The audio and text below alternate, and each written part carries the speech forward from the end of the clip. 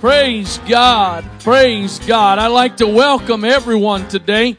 Those of you that are our guests this morning, we welcome you. We're so glad to have you in service with us today. Thank you for being a part. If you're watching us online somewhere this morning, we welcome you as a part of this service. Pray that you're blessed by it as well. Amen. If you're not standing and you're able to stand, if you would stand, please. We are so thankful, blessed this weekend to have Brother Ryan Neer with us again.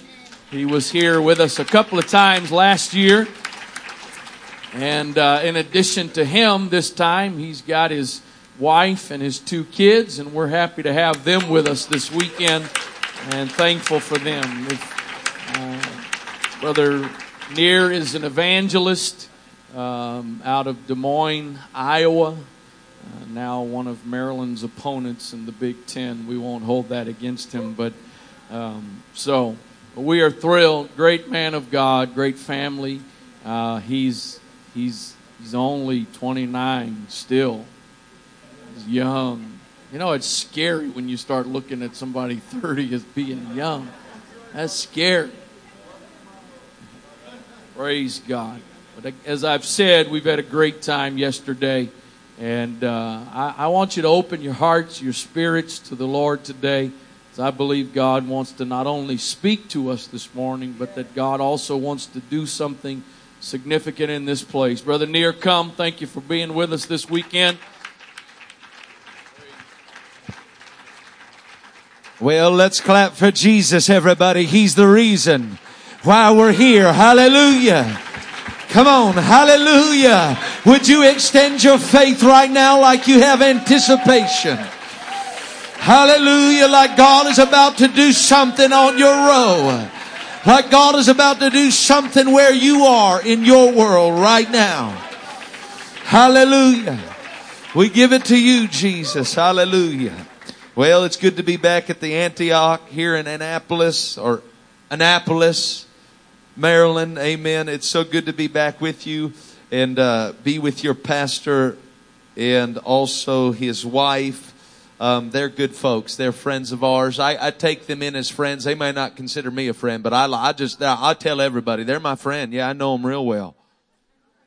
And no, they're good. We had a good time. The Spirit of the Lord has really been moving and just ministering in a specific way. And even your pastor and pastor's wife took us out last night over barbecue. They started to minister unto us, me and my wife, and I'm thankful for them. Amen. So I honor them, honor Bishop and Mother Wright as well in their absence. Amen. Amen. But also, I'm just glad to be back here because it's a little bit different from where we've been preaching for the last little while because we've been down in the holler in Kentucky.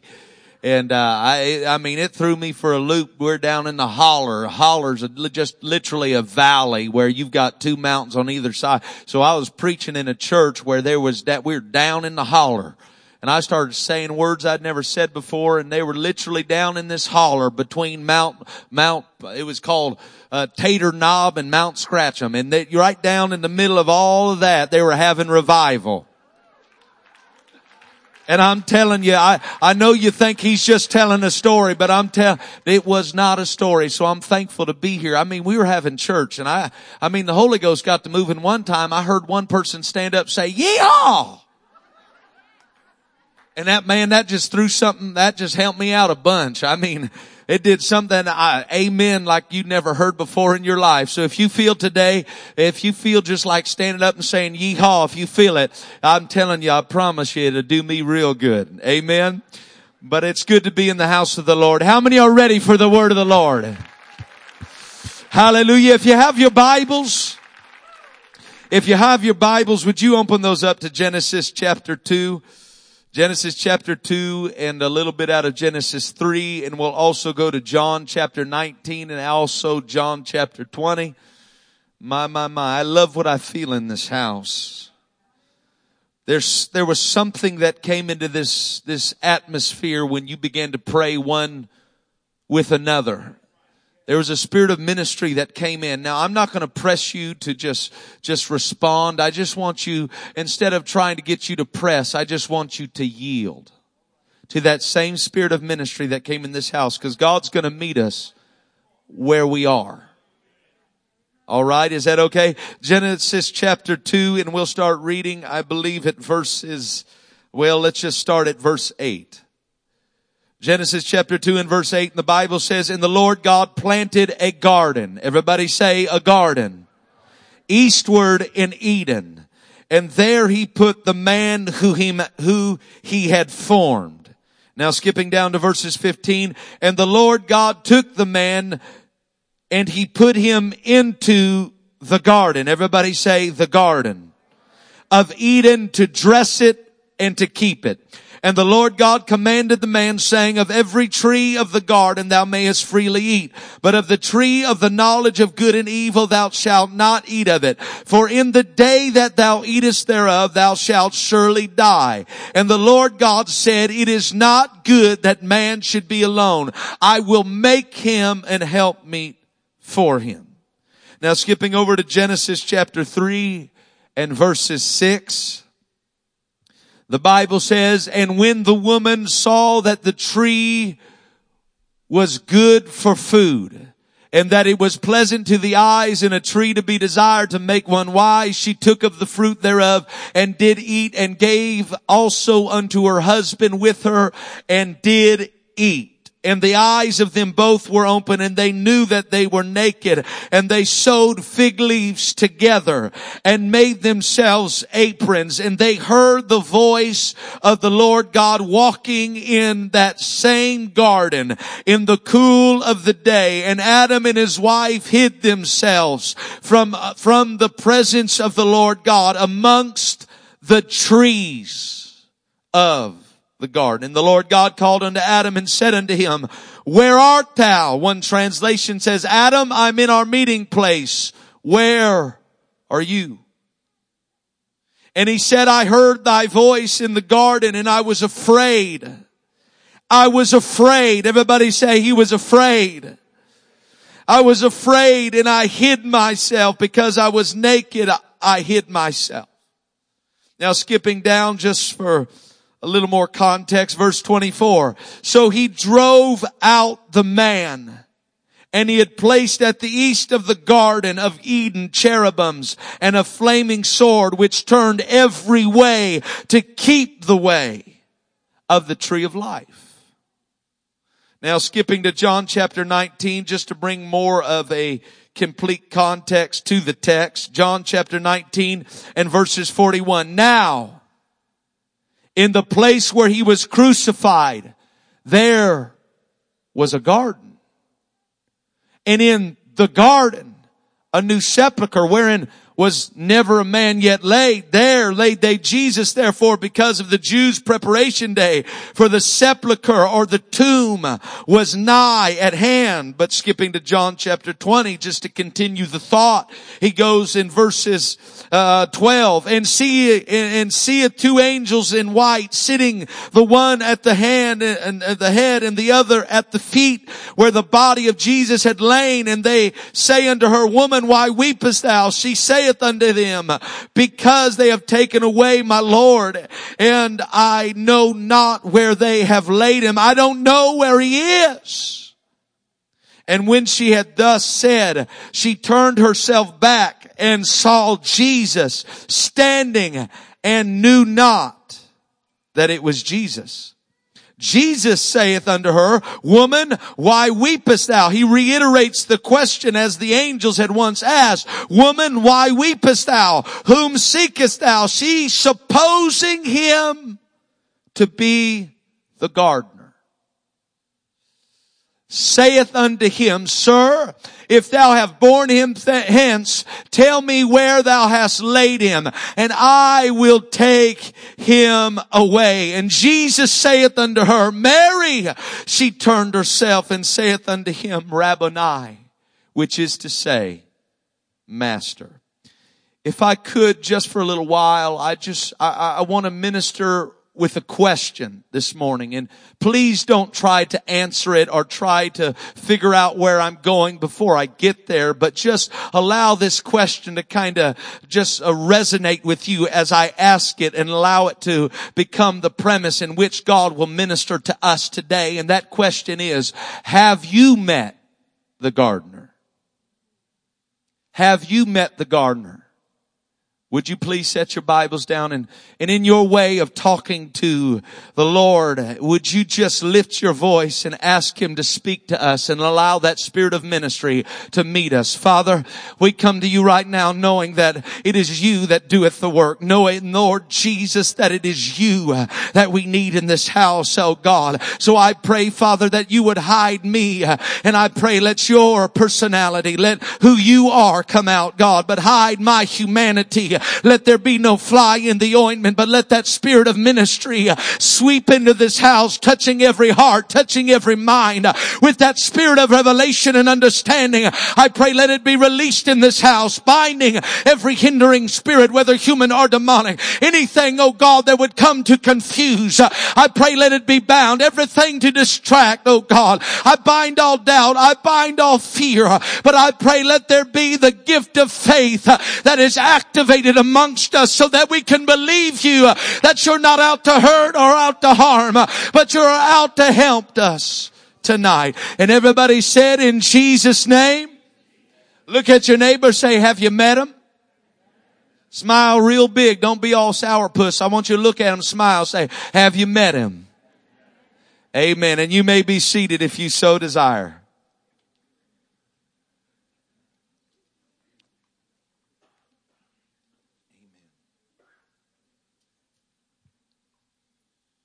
By this time, Mary had followed Jesus as long as she had known him. She had followed him because this is the Mary that had had 7 devils cast out.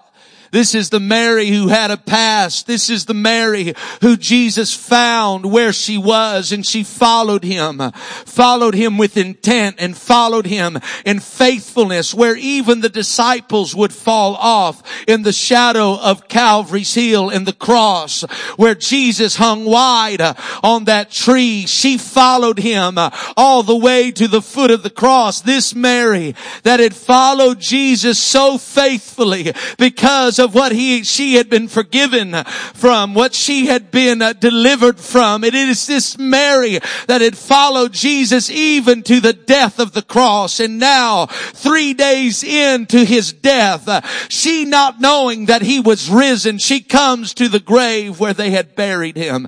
And she is weeping because she had lived with her Messiah. She had walked with him as the other disciples had. She had ate at the same tables with him. She had looked full on into the face of his fullness and his deity. She looked at him. She knew his voice. She understood his intonations even as he would speak. She was acquainted with Emmanuel, as they called him, Emmanuel, God with us. But Jesus had to die on that cross and be buried in that grave so he can transition from Emmanuel, God with us, to Christ in us, the hope of glory. So there was a moment in time after she had followed him so faithfully because of his forgiveness that she had received. She had to go through a period of time after she knew his voice, after she'd seen his miracles. There was a 3-day period where she couldn't feel him anymore. She could not see him anymore. She could not hear that same raspy voice that had mentioned to the storm, peace, be still. Because now, after his death, she's there weeping at his graveside, not knowing where he is, thinking somebody had taken him from her. She looks into that empty grave, not realizing he got up on his own and he walked out on his own, not realizing that he was resurrected. She is weeping, understanding that he is alive, and he's more alive than he's ever been. That Mary is weeping. The angels come and they say, woman, why weepest thou? Why are you crying? Why are you sorry? Because there's something taking place beyond your understanding right now that you can't perceive it. You can't understand it because He's not dead. Because God is not in the same state that you've seen Him last. But He is risen. He is more alive, Mary. Why are you weeping? Just because you haven't seen Him for a little while. Just because you haven't felt Him like you once felt Him for a little while. I'm telling you, those angels knew something that Mary didn't. But even in the presence of angels, she's still weeping. If an angel came to us and said, hey, don't worry about the job because God's got a better one waiting. If angels showed up, halos and everything, wings a flapping, they come up and they said, don't worry about it. God's got this.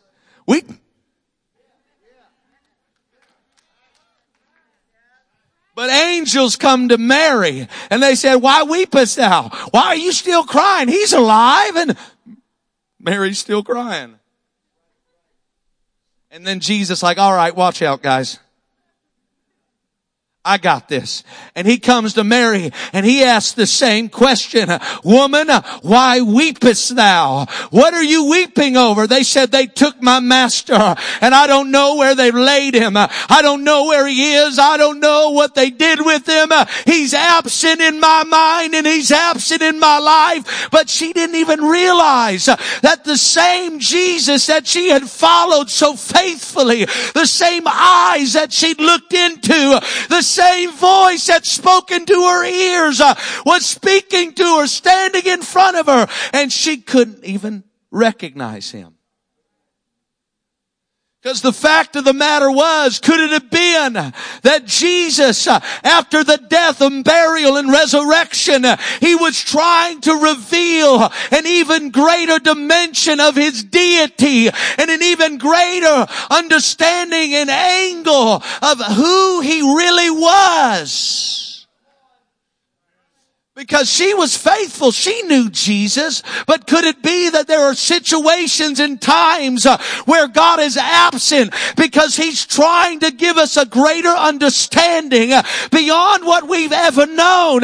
Not that He wasn't Jesus, not that He wasn't that same Jesus, but looking at that same Jesus whom she had seen so many times and looked to those eyes and heard His voice. She's now talking to Him and talking to Him, or talking to Him, not recognizing Him. The Bible says something that has plagued me for a while now. The Bible says her looking at that same Jesus whom she fell in love with, she couldn't recognize Him, because I believe it was Jesus trying to show Mary a part of Himself that she had never seen, that she had never been acquainted with, that she couldn't be acquainted with until after the death of the cross, until after the grave. And the Bible says she supposing Him to be the gardener. And us thinking, well, she knew Him and she didn't recognize Him, so her supposing Him to be the gardener, He must not be the gardener. But because she didn't recognize Him, it was because I believe that he was trying to reveal Himself as the gardener. Because God, when He revealed Himself in the Old Testament as healer, it's not that He wasn't a healer before, but it just took a situation to bring out that revelation of who He was. So it took the death, the burial, and the absence for that moment to create a situation that would reveal to her something about Him that she had never seen. So I've come to talk today. I know you've been faithful. I know you've been following. I know you've heard His voice, and I know you've seen great works that He's done. But could there have been a moment in time in the last little while where you had a word, but it felt like God told you wait? You had a promise, but everything was on pause. And in that absence, you began to weep, saying, where is He? Where is He? I've got a word, but where is He?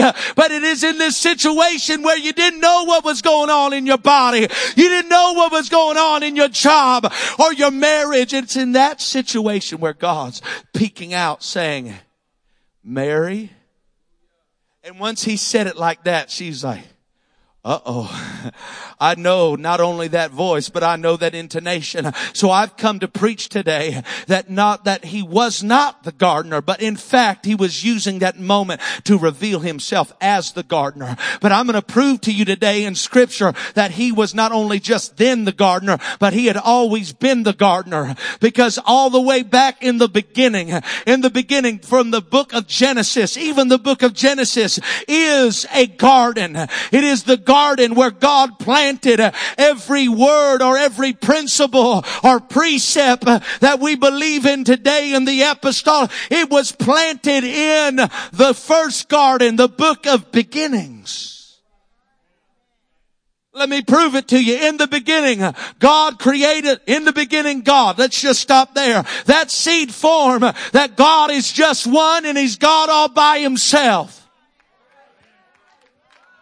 But then watch now. He planted that seed in the garden in the beginning God. But that goes all the way when it was planted in that garden. But you watch it blossom all the way through scripture and you see the fruit. You watch it break soil in a Bethlehem manger and you watch it blossom all the way to the book of Revelation where He said, Jesus speaking, I am the Alpha and Omega, the beginning and the end. Ding. But it doesn't stop there. It continues to flow because the Bible said, how many know that we're saved by grace? We're saved by grace. Ephesians 2:8, that we are saved by grace we are saved by grace through faith, not of works. It is a gift. We're saved by grace. But even though this world has misconstrued grace, let's go back to the garden. The Bible said in the face of judgment, Noah found grace in the eyes of the Lord. And he planted a seed of grace for us to understand. Noah found grace in the face of judgment. But here's grace. God gave Noah a plan to follow that would cause him and his family to escape the judgments that were to come. And here's how grace started. That plan that God gave Noah, planted in the garden in seed form. He says to him, get you some gopher wood. In other words, it always starts with a tree.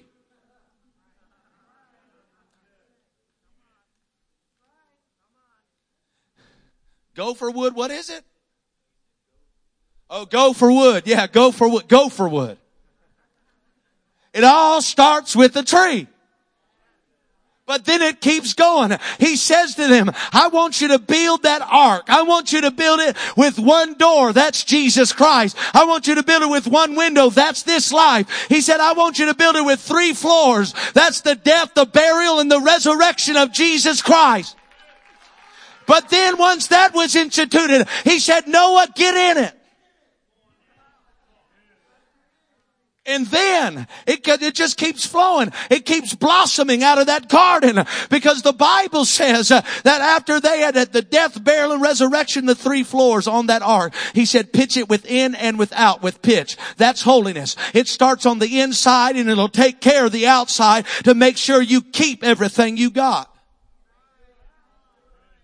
That's seed for holiness. But then it goes and keeps blossoming. He said not only the death, burial, and resurrection, he said you've got to get in it. And once they got into God's grace, the Bible said then there was a flood. And what that flood did was wash away all the sin that was on the planet. And that water was what separated Noah and his family from the wickedness of this world and the sin that was in the...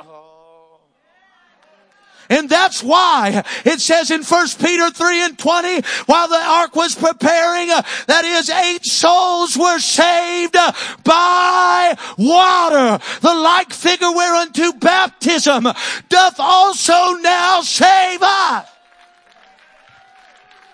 It's the water that separates us. That's why that's God's grace. That's planted in that garden.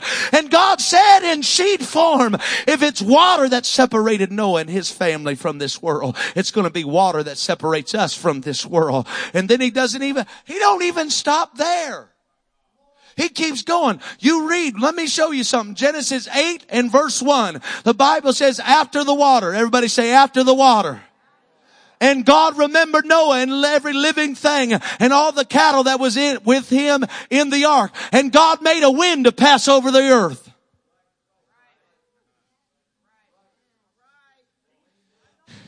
And suddenly there came a sound from heaven as of a rushing mighty wind that filled all the house where they were sitting. And it sat upon them cloven tongues as of... That was all in the garden because there was a wind in the garden, but there was also a wind in the upper room. That was all seed for the fruit of salvation that you and I. He was a gardener. But it don't even stop there because he gave him a promise. He gave him a promise, said, Noah, I'm not going to flood the earth ever again. I'm not going to flood the earth. You don't have to fear, but have faith in this promise that you'll have a promise of life because I'll never flood the earth again. But so with that promise, you can't see a promise. So God, to make sure they understood that they had a promise, God gave them a rainbow. And the Bible said this is a token of the covenant, or this is the physical manifestation and evidence that there is now a promise in place. And that's what speaking with other tongues is. That is the token of the covenant. And that's the evidence when you begin to speak in that heavenly language, crying, Abba, Father. That is the rainbow that's telling you that there is a promise in place. But this is my favorite part, and I'll move on quickly. Because the Bible also said, after that wind, after the water, and after the wind, just like Jesus, John 3 and 5 said, He said, verily I say unto you, verily, verily I say unto you, except a man be born of the water and of the Spirit, he cannot enter the kingdom of heaven. That was all planted in the garden, and we watch it blossom throughout the scripture. But also now, the Bible says that ark, when it rested on a mount called Ararat. And Ararat means in the Hebrew language, I looked it up this morning, blew me away. I didn't realize it was there. When they rested on that mountain, you know what that mountain means? Ararat in the Hebrew language, it literally means the curse reversed. So after the water and after the wind, the curse had been reversed. That curse of sin that brought sickness, that curse of sin that brought disease, that curse of... That's all in the garden. It's not just in the book of Acts. It was planted in seed form. That's why Galatians 3 and 24 says it like this. It says that the Old Testament is the schoolmaster, the teacher, the caregiver. The Old Testament is the schoolmaster that brings us to Christ. Why? Because He's the gardener. But watch. Because in that garden of Genesis, He not only planted the seed for salvation that would break soil in a Bethlehem manger, and we would see Him and He would die on a cross. It is in that garden of Genesis, that book of beginnings, that He also planted a garden in Eden. Eden means desire. So God planted a garden in His desire. He planted that garden because He would make man and He would put man in that garden. This was God's desire, to have an atmosphere that could acquaint Him with humanity, to have an atmosphere where He could walk with them and talk with them, because God, expressing His desire in that garden, said to Adam, Adam, it's not good for you to be alone because I know what it's like to be alone. So Adam, I'm going to make a place for you, but also give you a helpmeet or give you a wife because I know what it's like to be alone. Because God was expressing His desire in that garden, saying, I don't want to be alone. I know what it's like. So Adam, it's not good for you to be alone. I'm going to make you somebody. And here's what I want you to do. The Bible says God placed Adam in that garden. And in that garden, this was God's desire, where they would walk with Him. The Bible says naked and unashamed. That doesn't mean that they just didn't have clothes. That meant that God had access to them. He had access to every part of them. He had access to who they were. He had access to everything about them. And that was His desire. So in that garden, He would walk with them every day. And it's in that garden where God could express Himself. It's in that garden that He created out of His desire for you and desire for a relationship and desire to be able to share Himself with somebody. He created that garden and they would walk with Him every day. And in that garden, walking with Him every day, they would be able to relate to God and ask God things and talk to God. Things they didn't understand, they could just ask Him. And all of His being omniscient and knowing all things, they could say, God, I don't understand the way of the eagle. I don't understand why that animal does. And they could talk with Him. And God, in all of His wisdom, could explain to them and say, because the eagle, the way it goes, when it gets to the storm, it learns to circle. And when it begins to spread its wing, it can get higher than the storm. And the storm literally pushes it higher and starts to explain. But it is that garden. In that garden, God just wanted to give of Himself to them. It's in that garden where God just wanted in return them to come to Him with everything and allow Him access to their lives and to their heart and to everything that they were. That's all that God wanted. That's all that God desired. He didn't ask much. Just be available. Just walk with me so I don't have to be alone. And they had access to Him and everything that He was, but all He asked in return was access to them in that garden. So in that garden now, we know the story. God just says one thing. He says, you can have everything in this garden. You have access to everything, but just don't eat of that tree of knowledge and good, that tree of knowledge of good and evil. And the Bible says He put that tree in the midst. I mean, if I was God, everybody smile at me. If I was God, I would have took that tree and I would have put it in the back bedroom. If I was God, I would have took that tree and my limited knowledge and I would have put it somewhere where they couldn't find it. Hey, if I was God, I wouldn't have even made the tree. But God, not wanting His people to have to worship Him or His people to have to walk with Him, He gave them a blatant choice to love Him. He said, I'm going to put this in the midst, and I don't want you to be forced to love me or forced to praise me. I just want you to choose me. Because so much in Pentecost is to press and to push, but God just says, here's a tree, you choose. So that's in this garden now. And God, they're walking with Him every day. And if they didn't understand something, they could go to Him. If they were afraid of something, they could go to Him. But now, after they had eaten, you know the story, they ate the tree.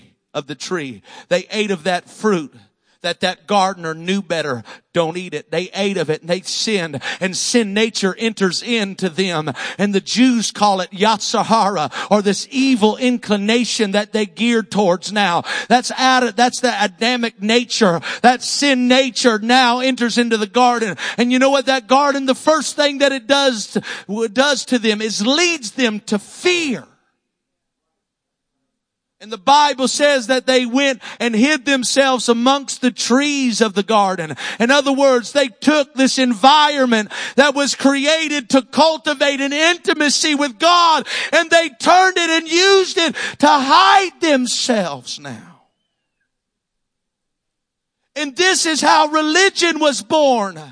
That out of this environment that was created to cultivate a relationship and an intimacy with God, now, out of fear because of failure, out of fear because of things we've done wrong, out of fear because of our insecurities and our inadequacies, we now use the same environment that was created to cultivate this relationship. We now use it and we hide in it. But guess what? Why'd they hide? Because they had more faith than they realized. The reason why they hid was because they understood even though they had failed, God was going to be faithful. Even though we messed up, I know He's going to meet us. Because we've met here every day. We've talked every day. This is our meeting place. So even though we've failed, He's going to be faithful and show up exactly where we've met Him every day. So don't quit. Don't give up. Let's just stop and clap our hands right now. Hallelujah.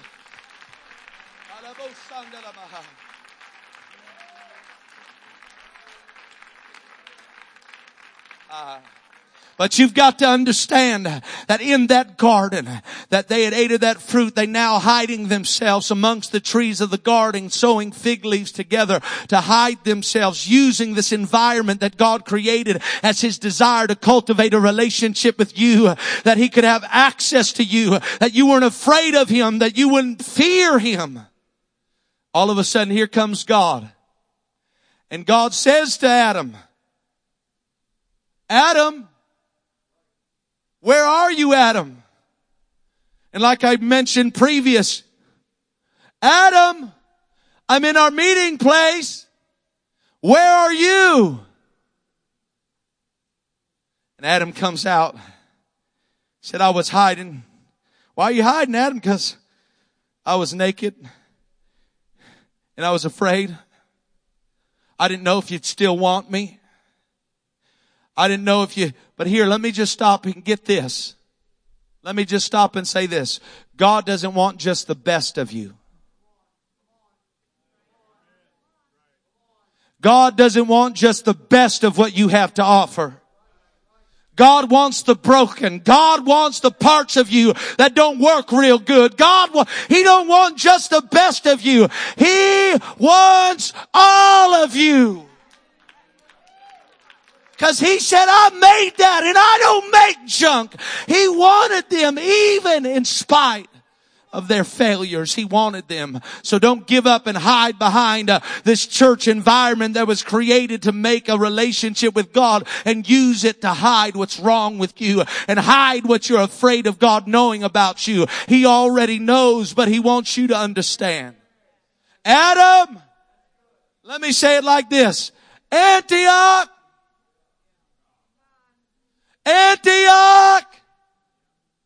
I'm in our meeting place. Where are you? Even though you might have got distracted for a moment, even though you might have been, you might have failed or you might have messed up or you might have let your prayer light down and you might not pray like you once did and you may not have people flocking getting the Holy Ghost like you once did. But Antioch, I'm in our meeting place still. Even though you may have failed, He is still faithful. And it's still His desire. But you know the story. After they'd failed, they messed up. God was forced to break His own heart by taking the people who He had created for that relationship and that intimacy where He had access to them. He now, the Bible says, has to escort them out of that same garden.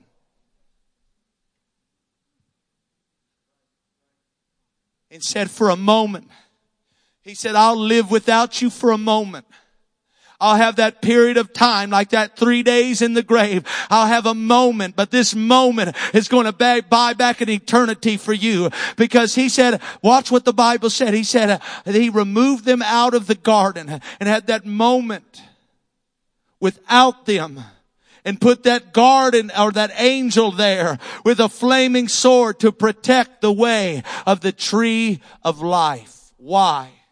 Because He'd rather have a moment without you so He could get you back and get the garden back than have you eat of that fruit of that tree of life and live forever in that separated state.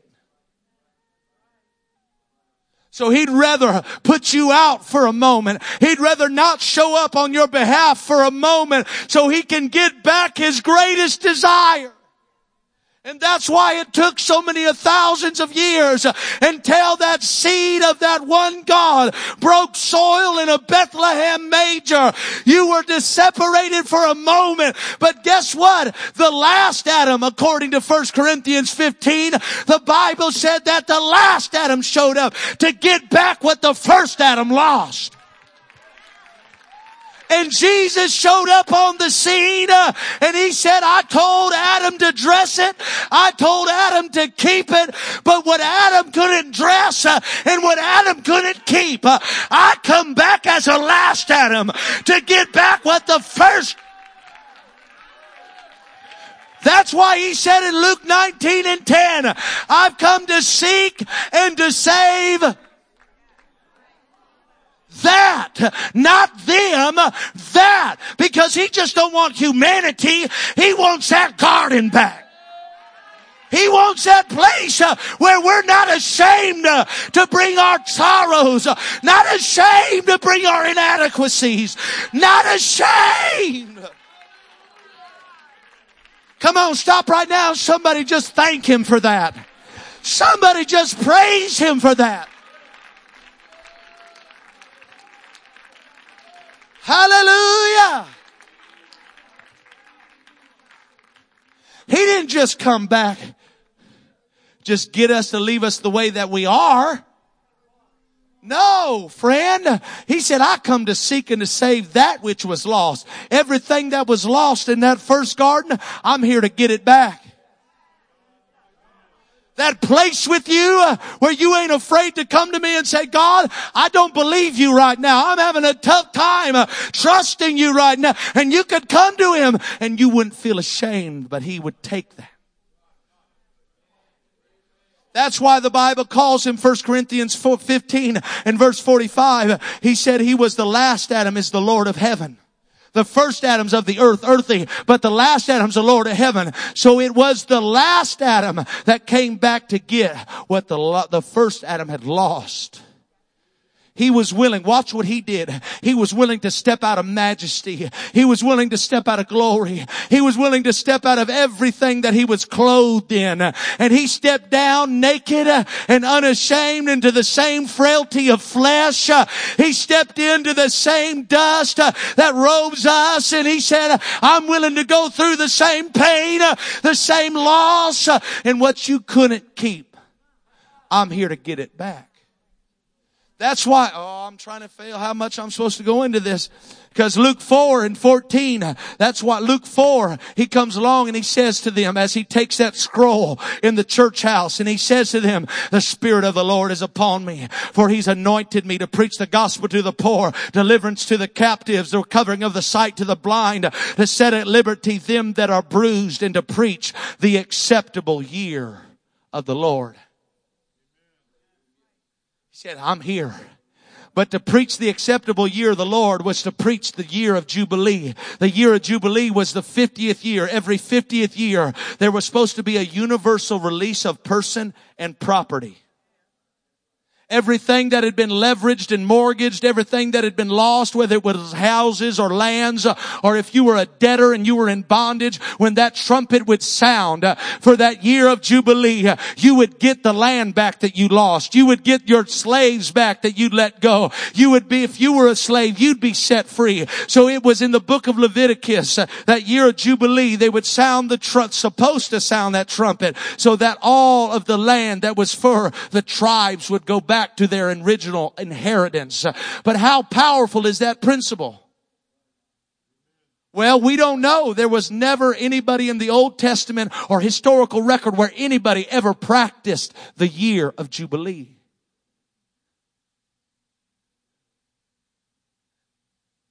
Because they wanted to keep everything. So nobody ever practiced it. Nobody ever blew the trumpet and said, hey, we've practiced this. This is a year of Jubilee. So they would drift farther and farther away instead of returning back to that original inheritance, they would drift farther and farther away because of that Adamic nature, that sin nature. They would just drift. But guess what Jesus said? And when he picked up that scroll, the Spirit of the Lord is upon me. He said, I'm here to preach the gospel to the poor, deliverance to the captives, recovering of the sight to the blind, healing those that are brokenhearted, and to set at liberty those that are bruised, and to preach the acceptable year of the Lord. Guess what? We don't know how powerful that principle was until he came to preach it, until he came to sound the trumpet. You know what Jesus was saying when he said the Spirit of the Lord's upon me? He was saying, I've come to get my garden back. Because that year of Jubilee, that Jubilee principle, it was a universal release of person and property. So while we may have been drifting away, farther and farther away from that original garden of God's desire, he came down himself as that last garden, or that last Adam, saying, the gardener's here, and I've come to get back that place. That's the gardener. And that's why the Bible said, Spirit of the Lord's upon me, and preach the gospel to the poor, because there's no broke in his garden. He said deliverance of the captives, because there's none bound in his garden. Recovering of the sight to the blind, because there's none blind in his garden. Because there's no sickness in his garden. There's no disease in his garden. There's nothing of the sort in that garden. So he said, I've got to get rid of all that stuff so we can make way back to that garden. And that's why the Bible says in John chapter 19 and verse 41, just doing a little Bible study, now in the place where he was crucified, there was a garden. You understand? That last Adam, God as the gardener, came and understood what it was going to take to get that first garden back. He had to go through another garden. And what he did on that tree he planted in that last garden, was what got us back what Adam lost in the first garden.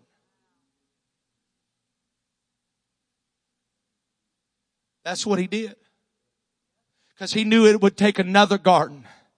And what he did in that last garden, he did it all to get back what we lost in the first. You know what you lost in the first? You lost a relationship with God. You lost health. You lost vitality. You lost a right mind. You lost a conscience. You lost all of these things in the garden. But he said, I'm willing to get all those back, because it's in that last garden, what he did on that tree at Calvary, that got us all back. But here's the thing that's powerful. He's so good of a gardener that he's not only the gardener that came back to get back the garden he had lost, but he's also made himself the seed. The seed that would be planted in that last garden. Pull that up. Now in the place where he was crucified, there was a garden. And keep going. And in that garden, a new sepulcher, or a tomb where he would be buried. Not only was he the gardener, but he became the seed himself that would be, and he would bury himself, or have himself to be buried as that seed. He was a proverbial corn of wheat that was supposed to fall to the ground and die. And unless it fall to the ground and die and abide alone, it bringeth forth not much fruit. He said, not only am I the gardener, he said, I don't even expect, I'm going to take care of this. And he said, I'm not only going to be the gardener, but I'm going to be the seed as well. And it was the seed of his suffering that gave us the fruit of salvation. It was the seed of his pain that became our power to get back. Oh, let's see. What did he plant in that garden? What did he plant in that garden? I'll tell you what he planted in that garden. He planted a pricked brow, a busted brow from that crown of thorns. That's what he buried, for us to have the fruit of a right mind. Do you really believe that he's the gardener that can take all sin and plant it in a garden and cause salvation to bloom? He would take a beaten brow, plant it in the ground so you can have a right mind. Be not conformed to this world, but be ye transformed by the renewing of your mind. That was the fruit. But then he had 2 pierced hands that he would plant in that garden for us to receive forgiveness and to give forgiveness.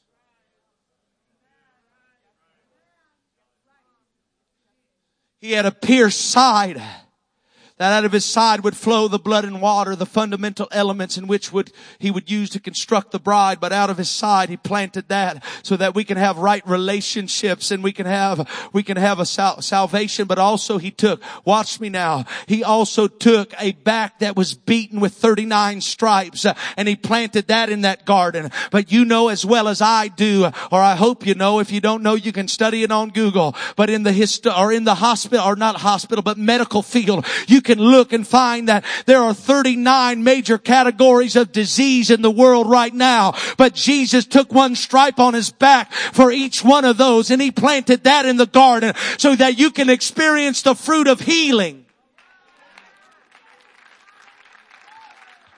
See, he got back in the last garden what Adam lost. So we can have a right mind.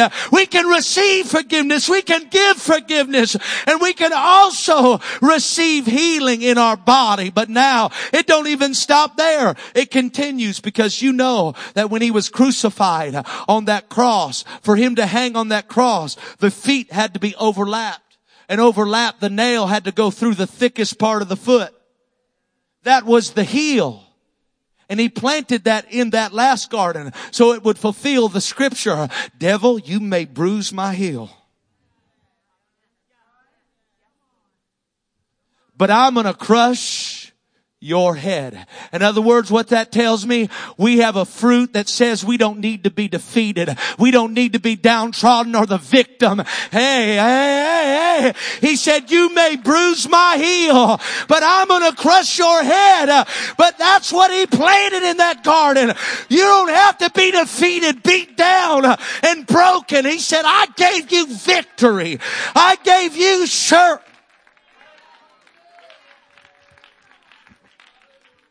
I promise you I'm almost done, but I want you to help you understand about this gardener.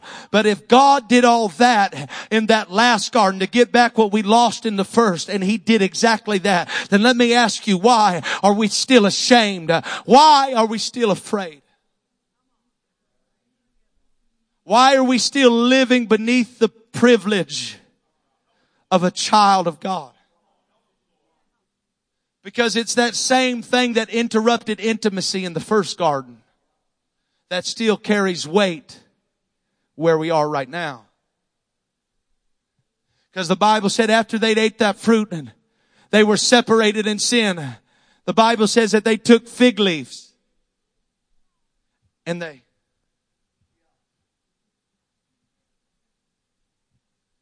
hid themselves. They created aprons, fig leaves, to cover up their most vulnerable places of their lives that God used to access.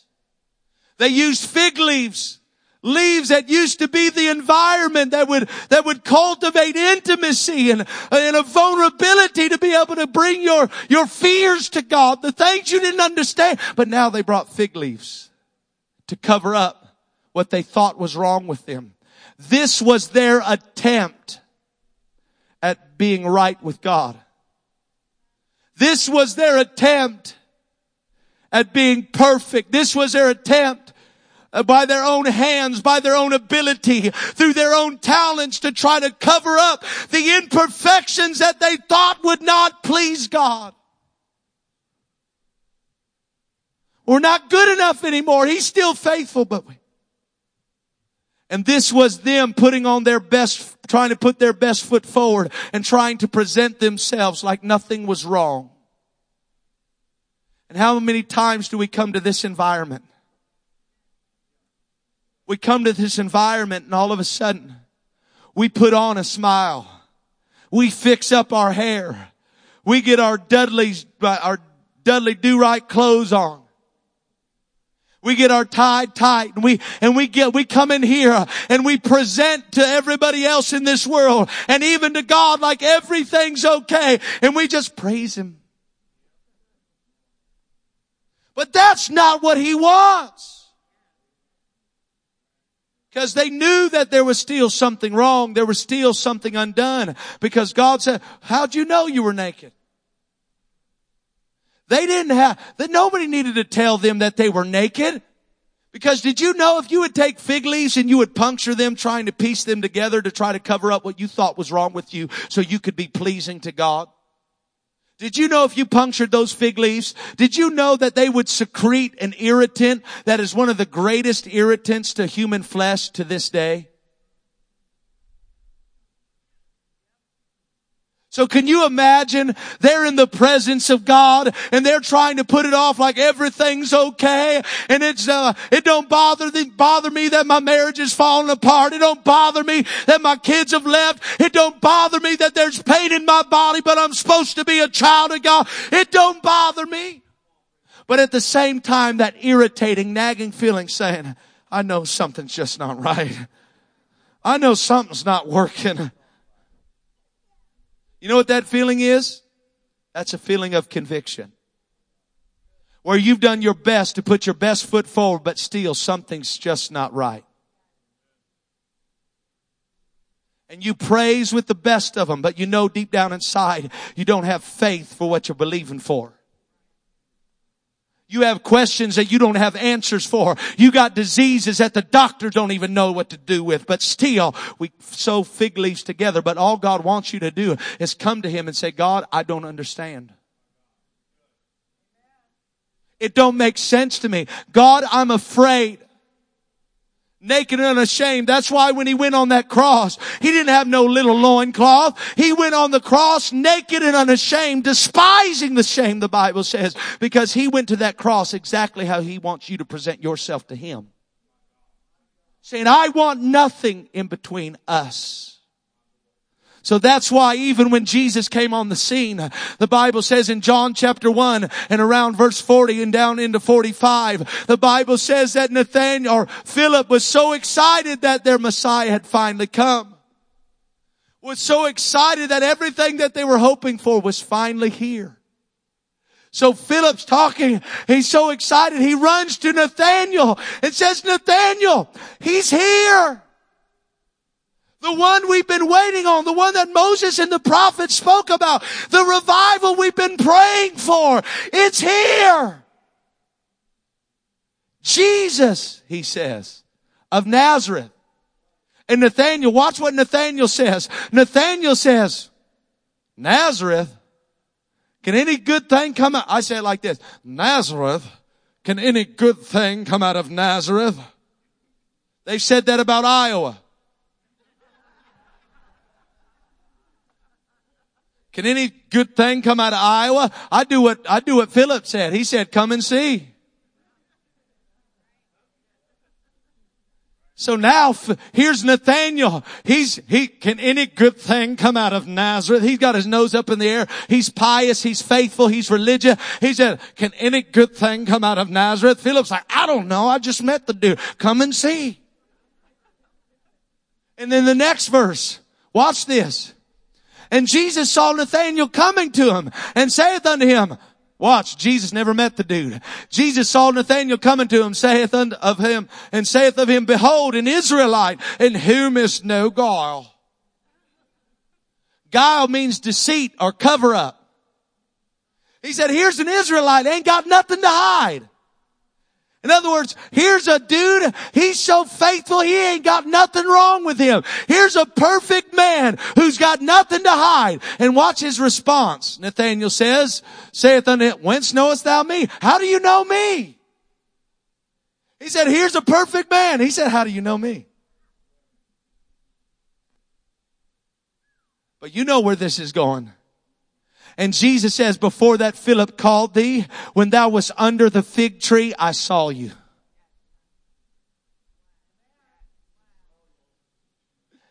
I saw you. I know you're playing it like you've got nothing wrong and your faith is intact. I know you're playing it, putting the smile on, trying to make everything seem like it's okay. But he said, when you were under the fig leaves, I saw you.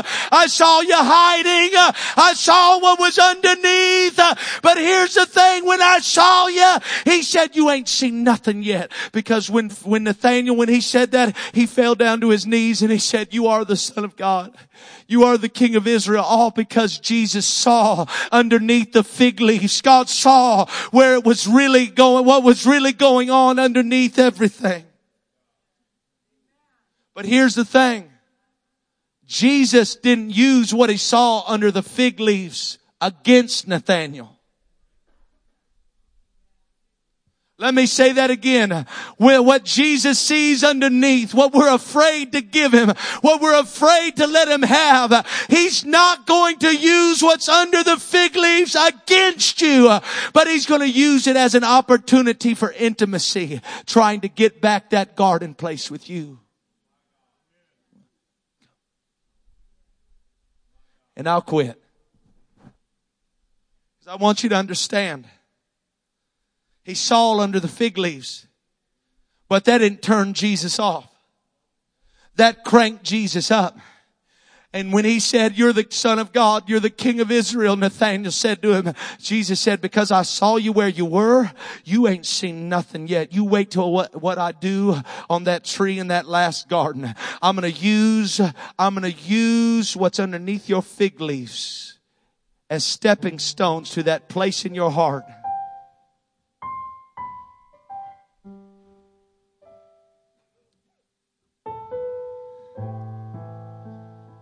For a moment, I'm going to tell you real quick about the day that I met the gardener. If you just give me a few more minutes to tell you about the day that I met the gardener. It was a day about 10 months ago where my pastor took me and several young preachers to sit around a table with his old pastor who was a prophet of God. But this old prophet of God had just had a seizure, or something go on where he had a seizure or a stroke, and he would just kind of look off into the distance. And looking off into the distance, we just sat there wishing that he'd say something to us. Kind of like sometimes when I've been by Bishop, I just say, I hope he says something to me. But this prophet of God, with his stroke that had limited him, he now is looking into the distance. We're sitting as young men saying, I just wish he'd say something. I wish he'd just speak to us like an old Bible story where the patriarchs their eyes were dim. We just wanted a last blessing. So as we sat there just pleading with God, just let him say something. That old prophet all of a sudden glazed over with the anointing and the Spirit of God. And he would look at one of these young men and he'd say, young man, don't you worry. Because if you do God's business, he's going to take care of you. And that young man start to cry. That young man start to weep. Then he'd go back out. A little while later, they'd come back on him. And he'd look back over. And he'd say, it looks like God's been absent for a while. But God had to withdraw himself from one way that you knew him so he could show you a different part of himself that you've never seen. And they'd start crying. But then all of a sudden, as I'm just sitting there knowing that I'm the last young man, I'm knowing he's about to prophesy to me, and that Holy Ghost comes on him again. And he looks at me and he says, Brother Neer, he said, sometimes you've got to just let God know where you are. You've got to get beyond your fig leaves and your pretty prayers. He said, I remember when I used to be out in the field. For hours I would scream at God, letting him know where I was. He said, I knew God knew. But I was letting him know, God, I don't understand why. I don't know where we're going next. God, I'm afraid. I don't know why they left. I don't know why I'm not healed. For hours he would scream. Then all of a sudden it left him and he looked back off into the distance. And to be honest with you, Antioch, I left mad. You saying I don't pray? You saying I haven't been faithful? No, that's not what he said. He said sometimes you got to let God know where you are. So that afternoon I received a phone call. And that phone call would bring me to my knees. My family was up 2 floors, me down in the basement in my little prayer place. I began to pray and plead with God, receiving that phone call. I said, God, I don't know where you are, but I'm right here and I'm afraid. I don't know why I feel like I feel. And I don't know where I'm going or what I'm going. And that day I pleaded with God, God, I'm right here. And I took off the fig leaves that day. I stripped everything. I said, God, the gloves are off. Here am I. And when I did, God showed me my heart. And in my heart, Pastor, there was a little just black dot that was bleeding in like a cancerous spot into my heart. And I said, God, what is that? At first I said, God, that can't be there. We've seen the blind eyes open. That can't be there. And he zoomed in on it. You know what it was? When he zoomed in on it, it was a little 13-inch TV. And that may not mean much to you. It wasn't Hollywood. It wasn't media. But that 13-inch TV, I knew what it was when God showed it to me.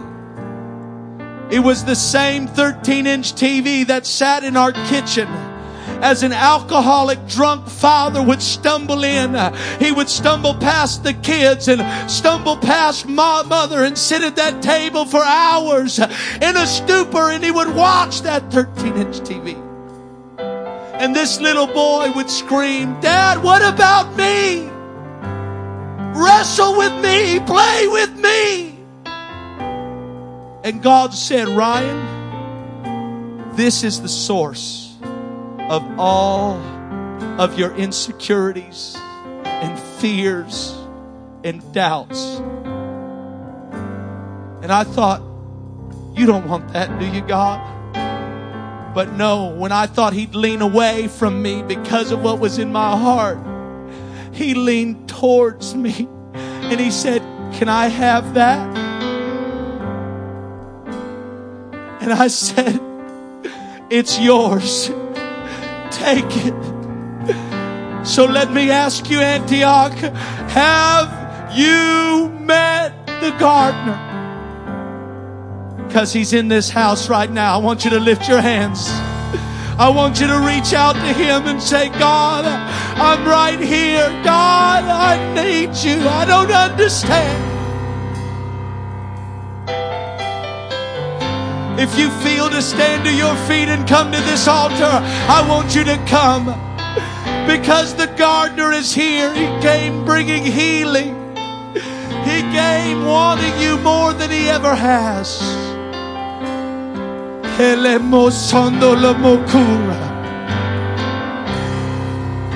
on, somebody get real with him. Let's all stand. Come on, let's all stand. And I want everyone in this sanctuary to begin to move forward towards this altar to meet with him. Come on, that's it. There it is. If you've got somebody next to you, I want you to grab them by the hand and say, come on, let's go meet the gardener.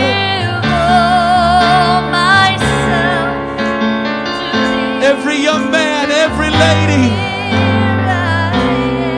take the fig leaves off. You don't have anything to hide.